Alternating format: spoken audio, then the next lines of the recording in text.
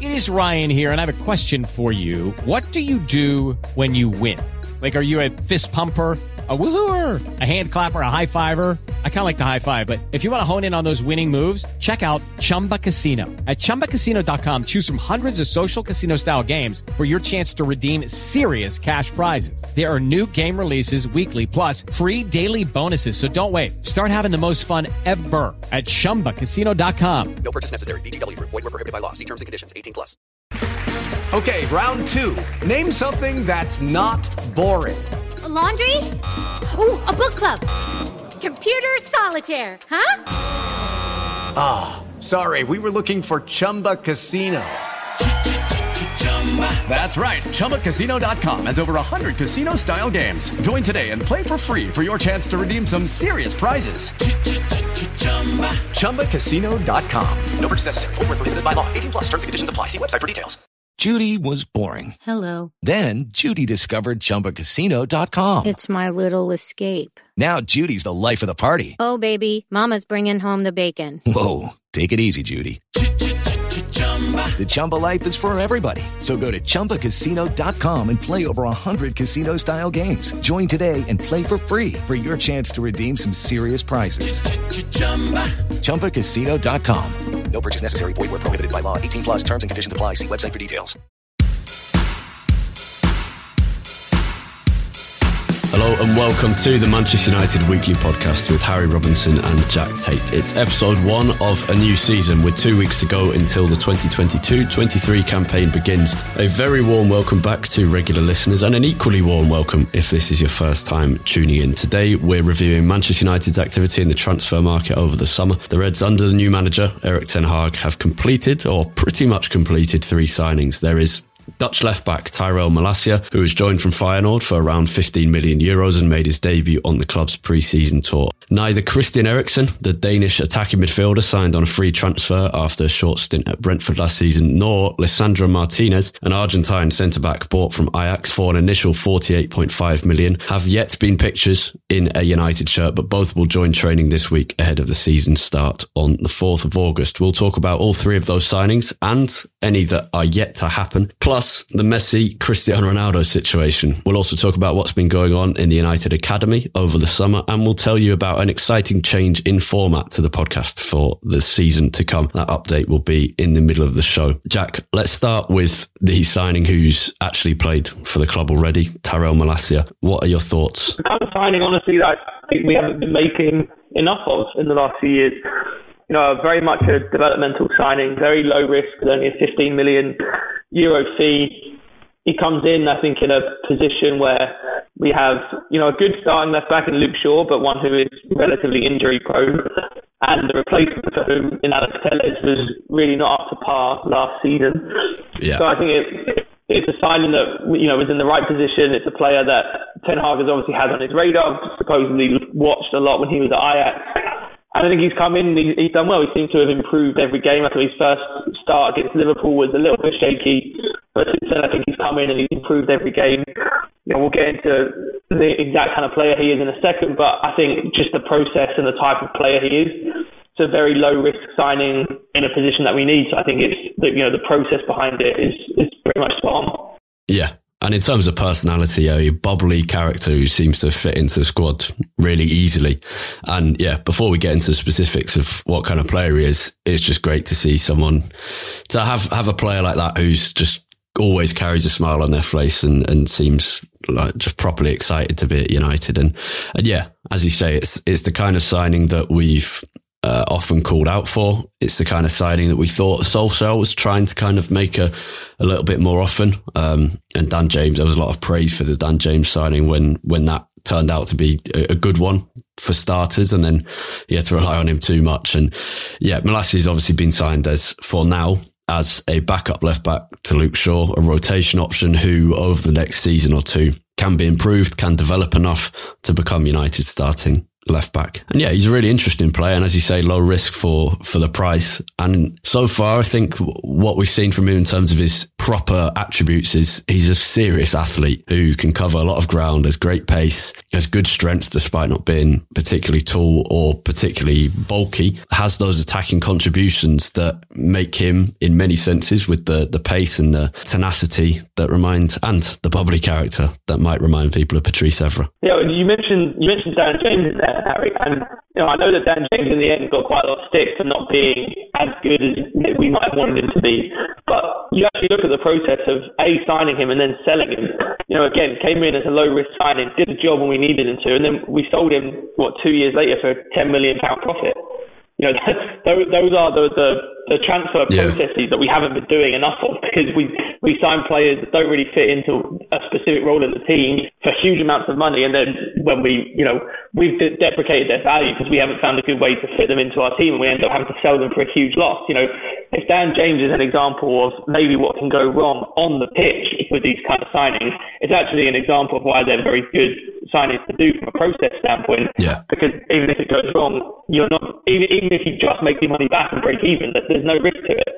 So again, it's another example of hopefully this new shift with obviously Ten Hag coming in, also with John Mercer, Richard Arnold involved in actually kind of pushing the transfer strategy forward. Hopefully a sign of some slightly different approaches in the transfer market.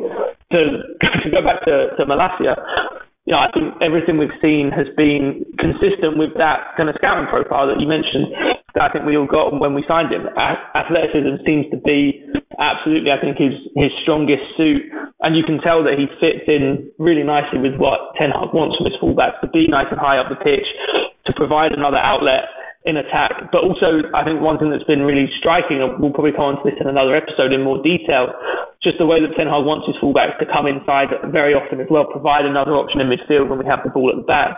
Malacia is very, very comfortable with the ball at his feet, and in all situations, whether he's going forward down the left-hand side or if he's got the ball in midfield, he's very, very comfortable popping the ball and being progressive with the ball, which is something that I think we've been crying out for, especially with when we had Alex Telles in the team. The ball progression down the left-hand side just wasn't where we wanted it to be. So he'll obviously need some time to develop. Yeah. But, I think there's a lot to be excited about, albeit obviously with still a lot to improve. Yeah. Definitely, what he's got is the raw talent, and what he's not got, reading from Dutch football experts and regular watchers of the Dutch league, is sometimes can be rash in challenges, and he likes to go to ground to win the ball back. He hasn't got that Wan-Bissaka ridiculous tackle ability, but he likes to go to the ground to win the ball, and his positioning isn't completely reliable. And in Ten Hag's system, that's going to be, in everyone's system, it's very important, but in a system like Ten Hag's, it's going to be particularly important. And that's what will be being worked on the training ground. So there's development there to do. And there's also, he looks like a brilliant athlete. And have you seen that video of him kind of basically leapfrogging? I can't remember if it's a United player or a coaching staff member. No, I haven't seen this. He basically just kind of leapfrogs over them at a ridiculous height and then starts laughing as he's coming out to training on the pre-season tour. It's great. There's obviously that athleticism there, but you can always improve physical fitness and strength, and the more you do that in the Premier League, the better it is. It's a player that under a coach of the quality of Ten Hag and the attention to detail could become really good. We'll see how it goes. Yeah, absolutely. I think, in terms of what he needs to improve on, the big one I think is just really learning how to play in structure. He seems very, very, very good at playing when the game is slightly broken down. He's very good in transition, mainly on account of the athleticism that he has. He's very good at recovering into the spaces that he may have vacated when he's being a bit more adventurous going forward. But I think what Malacia probably will need to improve on is, this pre-season we haven't had too many occasions when we played against teams that had the ball for long periods of time. It happened against Liverpool, but he wasn't playing in that first half against Liverpool, so he hasn't really been on the pitch when we've had to defend for long periods of time with a team with controlled, structured possession. And that, I think, is where he'll probably have the most to improve, because it seems at the moment like his biggest weakness is really his positioning and his awareness in defensive situations. And obviously that comes to fore the most when you are in those sort of structured defensive phases of the game. So I think that will be the big test, and obviously we'll see more of that as we get into the Premier League season and play some better opposition.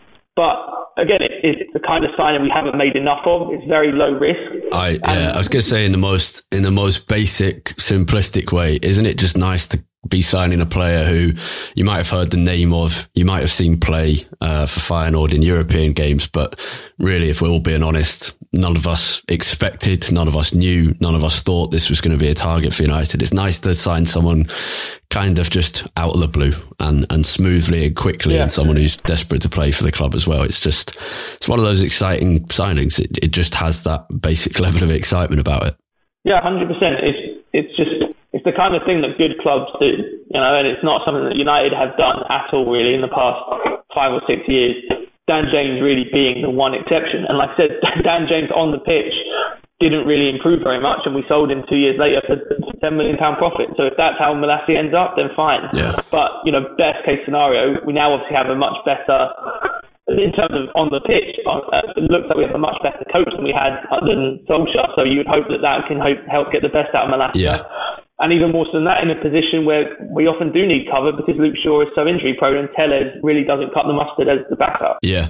What's interesting is, and this is more conversation for the future and probably for kind of 12, 18 months into Ten Hag's time at United, but there was obviously a lot of talk going into this transfer window about how United's recruitment would be different under a new structure with John Mertes as football director. What's interesting about the Malacia signing and the Martinez signing and pretty much the Eriksen signing as well is these are so clearly Erik ten Hag signings. So while it's really exciting that we signed Taro Malacia and it's a player we didn't know, it's not yet a sign of a recruitment department that has kind of identified a gem in European football and got him for cheap. This is a player that Ten Hag saw play for Feyenoord and impressed with Feyenoord against Ajax, and particularly against Antony, who was another target of United but looks unlikely to join now. So that's just an interesting point. And let's talk about Martinez, who will be almost certainly playing at left centre-back. So if Malacia is playing, when Malacia is playing, he will be covered by Martinez at left centre-back. 24-year-old Argentine centre-back from Ajax, coming straight over with Ten Hag, and his nickname's the Butcher of Amsterdam. And again, on an incredibly simplistic level, a aggressive, passionate Argentinian defender. It's a big yes from me. You having some Marcos Rojo throwback moments here, Harry, getting a bit nostalgic about his 5 good performances. I'm not quite thinking of Marcos Rojo, but more the general point. Yeah, no. I think if we can avoid comparisons to Rojo, that's probably good. Well, I saw an amazing stat a few days ago because I saw someone making this comparison on Twitter that Rojo somehow never got sent off to United. Which is honestly kind of astonishing when you think of all he probably had at least 15 red card challenges and managed to get away with all of them.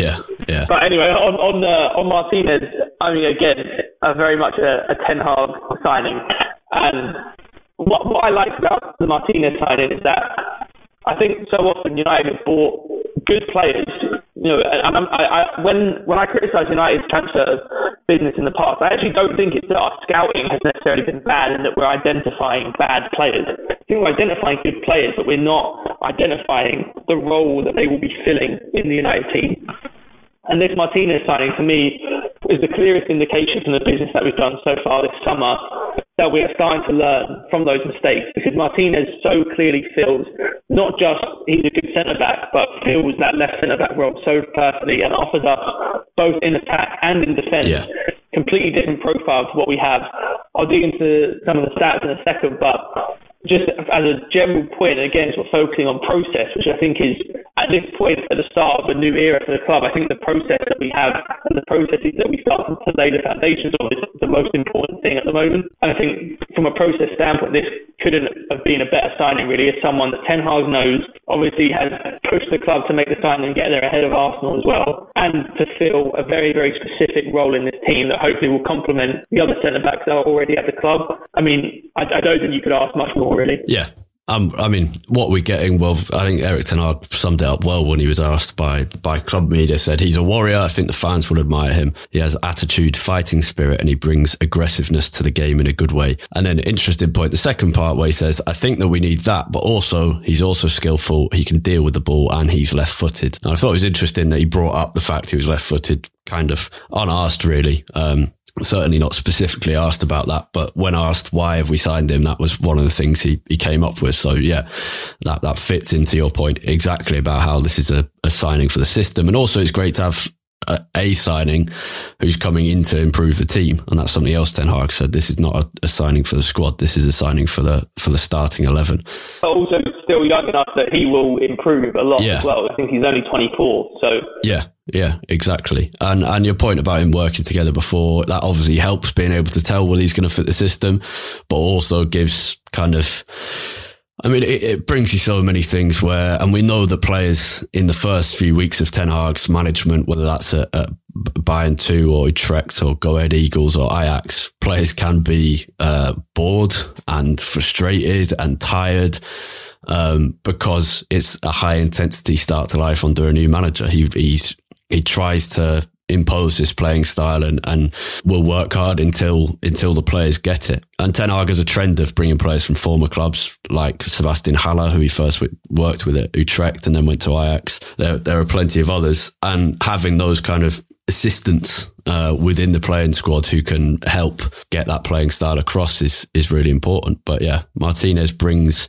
balance to that defence, as you say. He brings aggression, and I think it's interesting that with Malacia you've added a bit of pace. With Martinez you've added a bit more pace than compared to Maguire and Lindelof, but he's not an outstandingly quick centre back, but there's that aggression as well. And so Ten Hag is not just adding good players, but he's clearly identified a couple of missing attributes in this United team as well that he wants to bring in.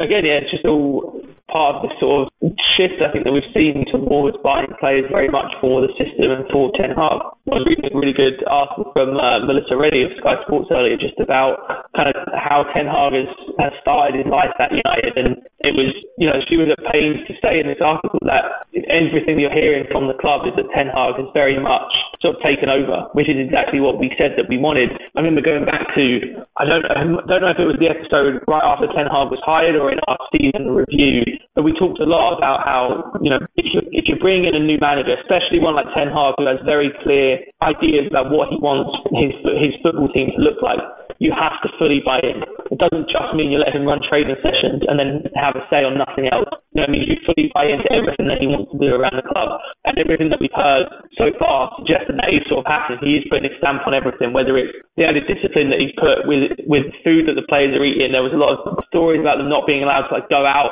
so much when they were on their pre-season tours under previous managers. You know, it does seem like Ten Hag is very much having his stamp being put on sort of all aspects of the football club, including obviously the signings that we're making, which is great. On Martinez, I was just digging into the stats after we signed him, and it was, you know, I very much knew that Martinez was this sort of more aggressive, more proactive defender, and then very good at being progressive on the ball. But actually, when you dig into the stats, it's even more pronounced than I expected, the differences between him and United's other three centre-backs. So compared to Maguire, Varane and Lindelof, last season, Martinez was making about 1.5 tackles per 90 minutes, but no other United defender had more than one. I think Maguire had around 0.9 and Lindelof and Varane were down around 0.5, so he's miles ahead of them in that. He also has double the number of interceptions per 90 than either of those three. And the stat that really jumped out at me, because this difference is just huge. So last season, Maguire, Lindelof and Varane all averaged between 49 and 52 passes per 90 minutes. Martinez was up at 82. That is a huge difference. Yeah. Huge difference. In fairness, that you can't use it completely in isolation, because that also is a demonstration of just a difference in style. Yeah. But notably, he was completely at the centre. Even with that caveat about the style, he was completely at the centre of how Ajax played last year, because he made more passes per 90 minutes, averaging around 82, as you say, than anyone else in the Dutch league. So it's not just that Ajax play a different style; it's that Martinez was the player with the most passes per game within that style. So clearly a key part of it. Yeah, 100%. You know, that I think when I looked at these stats, it got me excited for Martinez, because obviously those stats are indicative of a very good player, but actually it even made me more excited for Ten Hag, because like you said, those stats, they don't just show anything about Martinez, they also show a lot about the kind of team that he was playing in, and obviously that is the kind of style that Ten Hag is trying to implement at United as well. So I think it's exciting on both counts. That I think you probably expect all of the centre-back numbers to improve, probably go up significantly in this new system. But I think just the amount that Martinez is involved in the build-up is really, really stark compared to what United had. I think the defensive stats are probably more easily sort of transferable onto Martinez, just because that Ajax team was a lot more dominant in possession than United were, saw a lot more of the ball, and yet he's still making more tackles and more interceptions at 90. He's just a more proactive defender.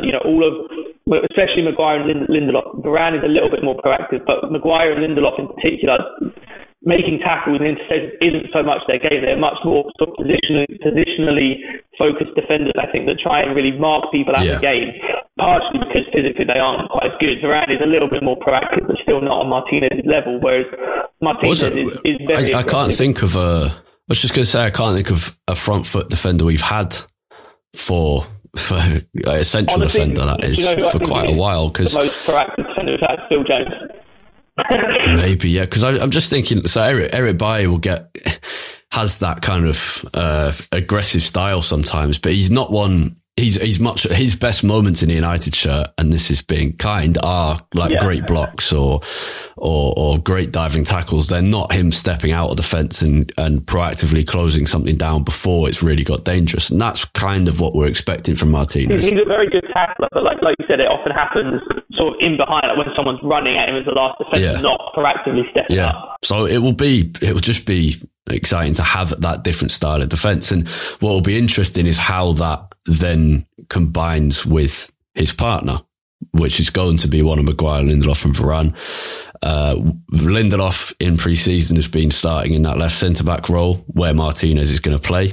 Maguire has been starting in the right centre-back role, which makes it pretty clear that Maguire will be, at least for now, will be the starting right centre-back. It could be Varane as well, but his fitness has not been great since he joined. And it'll be interesting to see how those two styles, Maguire, who isn't that proactive defender, but is very good on the ball, combines with Martinez, who is that proactive defender. He's also good on the ball, but is going to have fewer of those kind of raking crossfield passes that Maguire provides, and is less of a... Maguire will be the one carrying the ball at his feet much more often. Martinez will be the kind of crisp short passer who's really good at that, but won't be carrying the ball out of the fence quite as much as Maguire. And what's interesting is that hopefully Maguire's better there himself, but also United for how many years now, who knows, have been completely dominant on the left-hand side and unbalanced. And hopefully Maguire, who's the best on the ball in defence, moving over to that right side might balance things out a little bit as well. I think you've been able to see in pre-season already, and there was very much a shift even before the links with Martinez sort of came about, that Maguire was going to be playing at right centre-back, which isn't, I don't think, something that was really on anyone's radar, to be honest. It sort of came out of nowhere, and as soon as he started playing it, obviously, hopefully his confidence is up and his form is a little bit better than it was last year, but he just seems so much more comfortable on the right, especially in possession, and it does make... In terms of the angles that people have to play forward passes, having someone with their dominant foot on the outside does make it a lot easier, especially for playing balls out wide. It does make it so much easier to create angles to nice forward passes. And that's hopefully what we'll get with Martinez on the left and Maguire on the right. And even in terms of their styles, I think Maguire and Martinez would be a really good pair in terms of the styles that they have defensively too, because you'd expect Maguire to sit a little bit deeper, be a bit more of a sweeper, which despite the fact that you'd often want more pace in a sweeper, I think Maguire positionally is very good and can play that sweeper role very well. And then Martinez will be the more aggressive one that steps out. They look like a partnership on paper that can work very well. Obviously, that still remains to be seen, but hopefully the next couple of pre-season games, they can have some minutes together and in training. And I would expect that they will probably start the first game of the season as a centre-back pairing. Yeah, that seems likely. Final point on Martinez is he wore number 21 at Ajax, and 21 at United has been the has been hosted by several cult heroes in the past, and that's kind of what Ten Hag was hinting at, that Martinez could be a fan favourite. Forlan, Herrera and Rafael all wore 21 at United. Cavani did wear it, but in his bad season, whereas he wore number 7 in his good season. But if he can follow in the fan reputation of Rafael Herrera and Diego Forlan, then he'll have done very well. Let's talk about Christian Eriksen, who came on a free transfer, obviously played for Brentford from January last season and did very well. Brentford tried immensely hard to get him again. United eventually managed it after a long time and plenty of negotiations, but a much more known entity, Christian Eriksen, who has kind of a more delicate quality to him in attacking midfield than Bruno Fernandes, a player who can break the lines, has set piece quality, can score goals, and is a fantastic second option in that number 10 role. Yeah, I mean, I must have a bit of a broken record now, but I love this sign. It's nice to be a broken record on that instead of a negative thing. Yeah, true. That hasn't happened for a while on this podcast. So, I mean, Eriksen, again, is a low-risk signing. He comes in, offers us a lot of experience, and, again, a slightly different profile. He's not quite such a different profile, I don't think, as what Martinez is, say, to our other fullbacks, to our other centre-backs. But I think Eriksen, still compared to Bruno Fernandes and Donny van de Beek, does offer us something a bit different, obviously much more controlled in possession.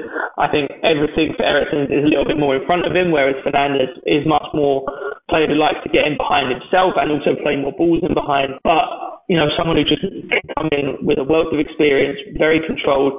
And to me, he's effectively, the way I look at this Eriksen signing is we've very, very cleverly replaced Juan Mata, but upgraded massively at the same time. Because I think that is the kind of role we wanted Mata to be able to play, to come in either off the bench or into Europa League and an early round cup game, give Bruno a bit of a break. Someone who can come in with lots of experience, very controlled in possession, not going to probably do anything outrageous, but, is very competent and won't be doing anything particularly detrimental to the team. I think Eriksen can do all of that and much, much more as well. I mean, when he came to Brentford last season, he transformed that team on his own. We obviously won't be seeing quite that impact from him. He's not going to play every game for us, but as an option to have off the bench and, to start the off game, I think it's a wonderful signing. Yeah, I think two key points at the end there. The fact that he led Brentford, he's led Denmark in the past, he's led Tottenham in the past. He's been a key player at several different teams across Europe and in the Premier League. And that's another thing being added. If we talk about youthful and pace and a bubbly character being added in Malacia, you've got the aggression from Martinez and a bit of leadership from Martinez. And then you've also got this leadership from Eriksen. And that's all three of these are good characters to bring into the dressing room as well as talented players. But also the second point being, he's not going to start every game, but imagine the fresh quality you can bring on, especially now with 5 subs in the Premier League and Europa League per game. The fresh quality you can bring on to replace Bruno Fernandes with Christian Eriksen, or vice versa if needed, is massive. And particularly in this year where the schedule for August is okay, and once you're into September and October pre-World Cup is just absolute madness. So, really, really good signing. The interesting thing I thought I'd check, because a lot of the analysis on this has been, and this is partly because Fernandes had a less good second full season at United than his first. But a lot of the kind of basic response to the Eriksen signing has been he's a completely different attacking midfielder to Bruno. And keeps the ball much better. And clearly on the eye test, he does have that different style of creation. In my head, he's less frantic. And it's different. As you say, it's more leaning towards a Juan Mata style rather than the Bruno Fernandes style. But I looked at the stats. I compared Eriksen's one season at Spurs, 2017-18, but relatively consistent, so it doesn't really matter which one you pick. And then I compared Eriksen at Brentford and Fernandes last season. And pass completion rate between all three, very similar. In fact, Eriksen's pass completion rate last season lower than Bruno Fernandes's, a little higher when he played for Spurs. They play a similar number of passes a game. The only real significant difference is the number of through balls being played behind the opposition defence. And Bruno tries and completes more of those. And that, in a very simplistic way, might sum up the difference. Eriksen is breaking the lines, often into feet or to meet a runner going off the shoulder of the defence. Whereas Bruno, I think, as we can see just with our eyes as well, is often trying those big through balls over the top of the defence for Rashford or Sancho or whoever. And in terms of scoring goals and shots per game, again, pretty similar. There are some discrepancies, but pretty similar. So yeah, in terms of, but also we're getting some real quality set piece deliveries as well. But I thought it was just interesting that in terms of the stats, there isn't that much differentiation between Fernandes and Eriksen in terms of how they create chances and how they give away the ball. Yeah, there was another actually really good article on Sky Sports recently about, I think it was by Adam Bate, about Bruno Fernandes' season and whether some of that criticism was justified.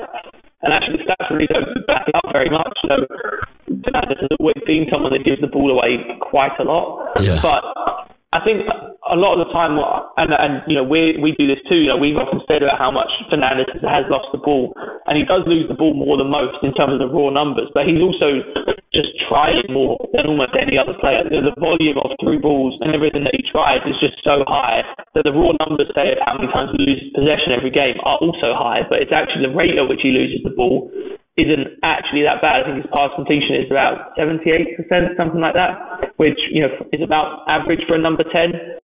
Yeah, well, so to give you the stats from last season, Eriksen was on about 74.5 and Fernandes was, I can't remember exactly, but around 76. So, right. Yeah, pretty average. Yeah, and just the nature of playing as a number 10 in any team, that you're going to give the ball away quite a lot because you play high up the pitch. Yeah. You're often tasked with playing the most difficult passes in very tight spaces. It's natural that you're going to give the ball away a lot. And like I said, in Fernandes' case, it's more the volume of what he does that makes it seem like he gives the ball away so much. But off track a little bit. But on Eriksen, yeah, I mean, he's not. I don't think it's that he offers us something so completely different from Fernandes that it would, transform the way that we play. But it's different enough that it's a point of difference that you can bring off the bench. You mentioned the set pieces. I think that is going to be a key part of it as well, especially off the bench. If we're chasing a late goal, having some confidence with what he can produce, putting corner deliveries. Yeah, exactly. Yeah, we talked a lot about how few goals we score from set pieces, and that can surely only get better under Ten Hag and with Eriksen providing some of those deliveries. Again, it's just a low risk signing that has a clear role in the squad. Someone that I think will be very hungry to come and prove himself.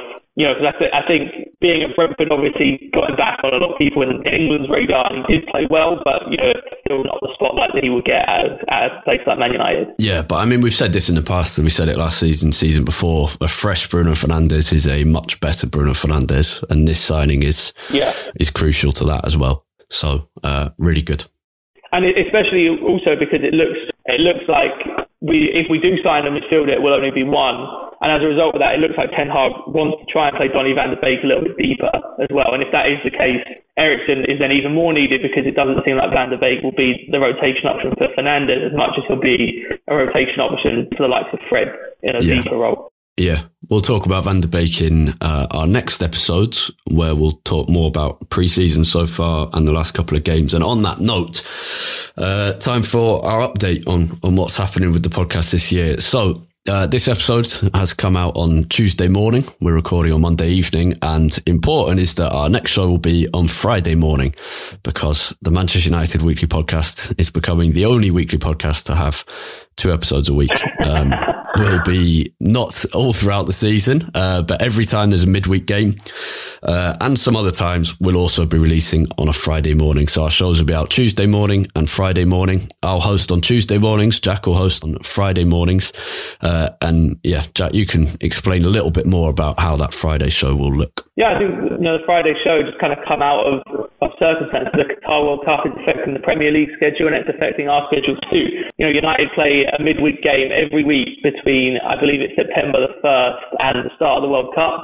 And, normally we don't cover the midweek games quite so much because they're often Europa League games or Cup games and maybe don't quite warrant as much time being spent on them. But with quite a few Premier League games and just so much going on throughout the season, we thought it'd be good to give you even more content, like Harry said, to come a weekly podcast with 2 shows every week, So the Friday shows will focus on reviewing whatever the midweek game has been. Harry will be at quite a few of those midweek games, definitely the ones in the Europa League. So we'll hear bits from Harry and possibly his brother from Old Trafford and from any other stadiums that he travels to across Europe. We'll have regular guests on that will probably rotate every week to join me in previewing the next game, reviewing whatever we've just had, talking probably about some more slightly more big picture stuff at United that maybe we don't have time for on the Tuesday episodes as well. But the key thing is, from the start of September, expect 2 episodes a week.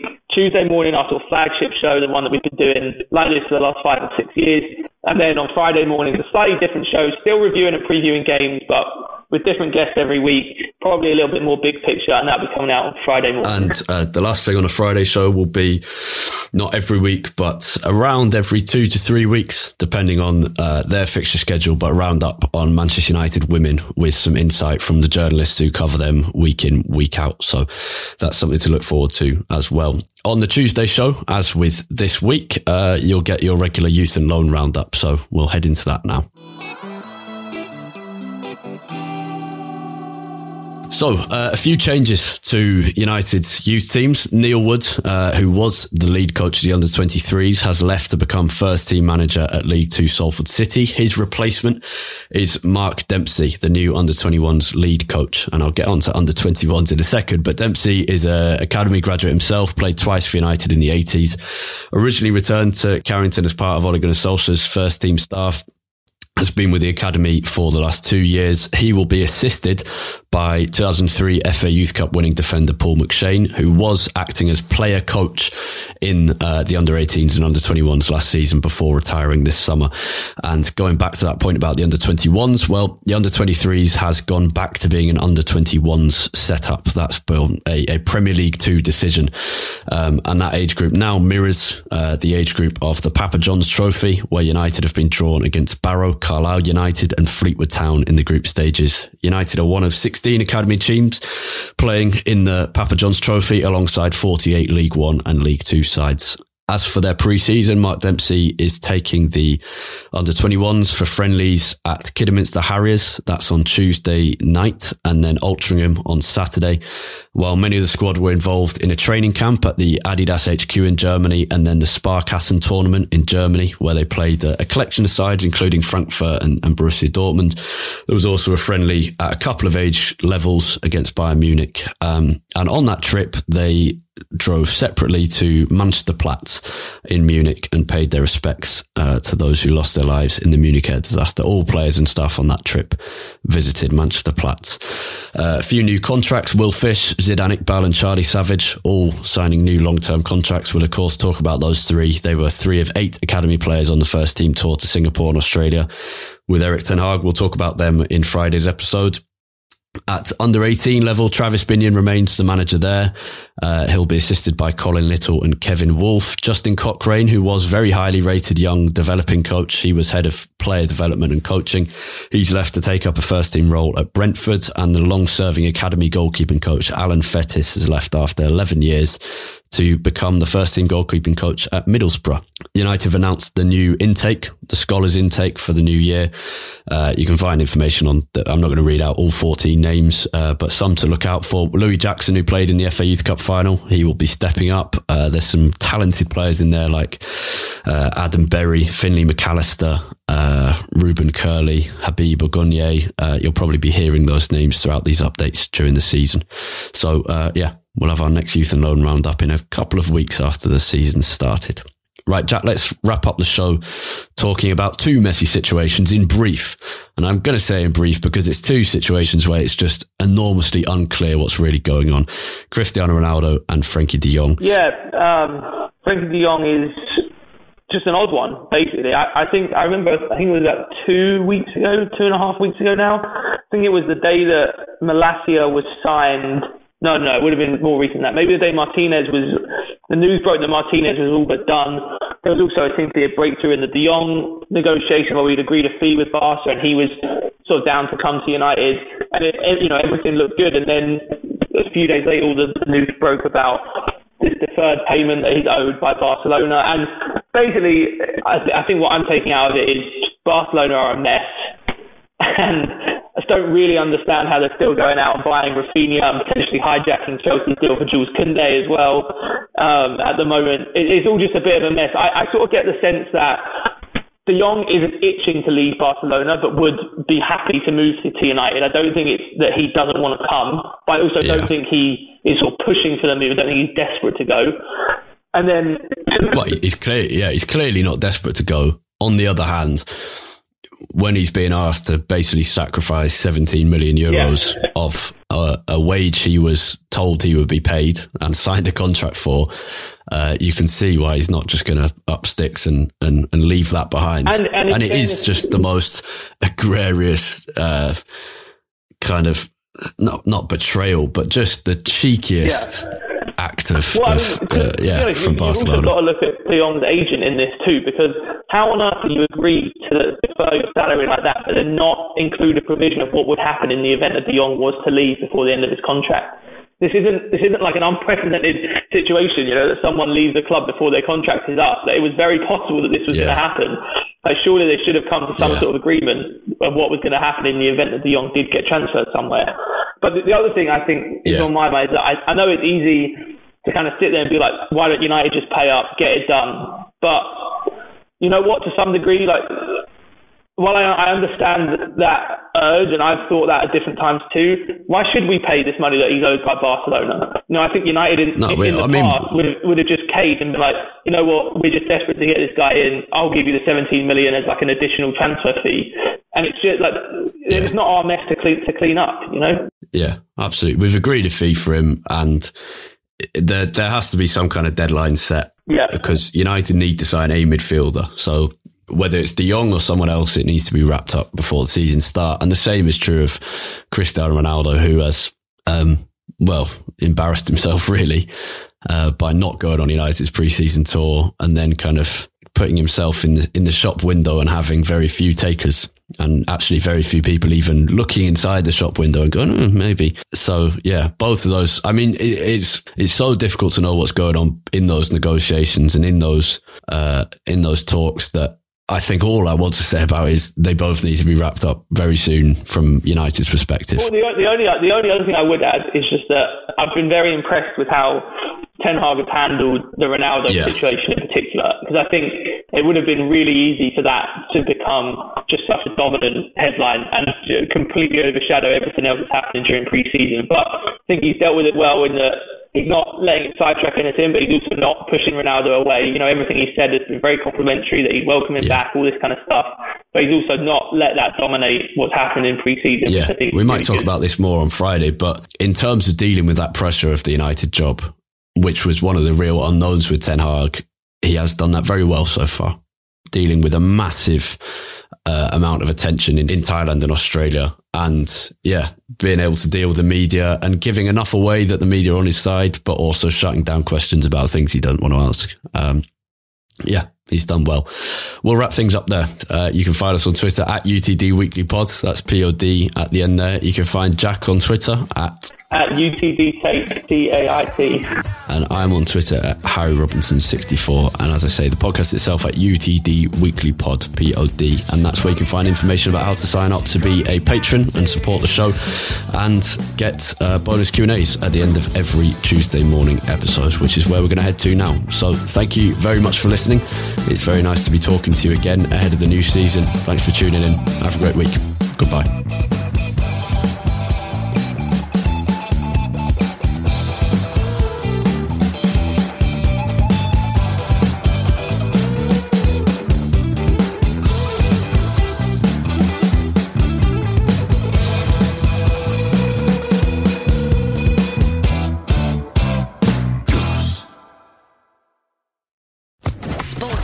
Podcast Network. Hey guys, it is Ryan. I'm not sure if you know this about me, but I'm a bit of a fun fanatic when I can. I like to work, but I like fun too. It's a thing. And now the truth is out there. I can tell you about my favorite place to have fun. Chumba Casino. They have hundreds of social casino style games to choose from with new games released each week. You can play for free anytime, anywhere. And each day brings a new chance to collect daily bonuses. So join me in the fun. Sign up now at ChumbaCasino.com. No purchase necessary. VGW Group. Void where prohibited by law. See terms and conditions. 18+.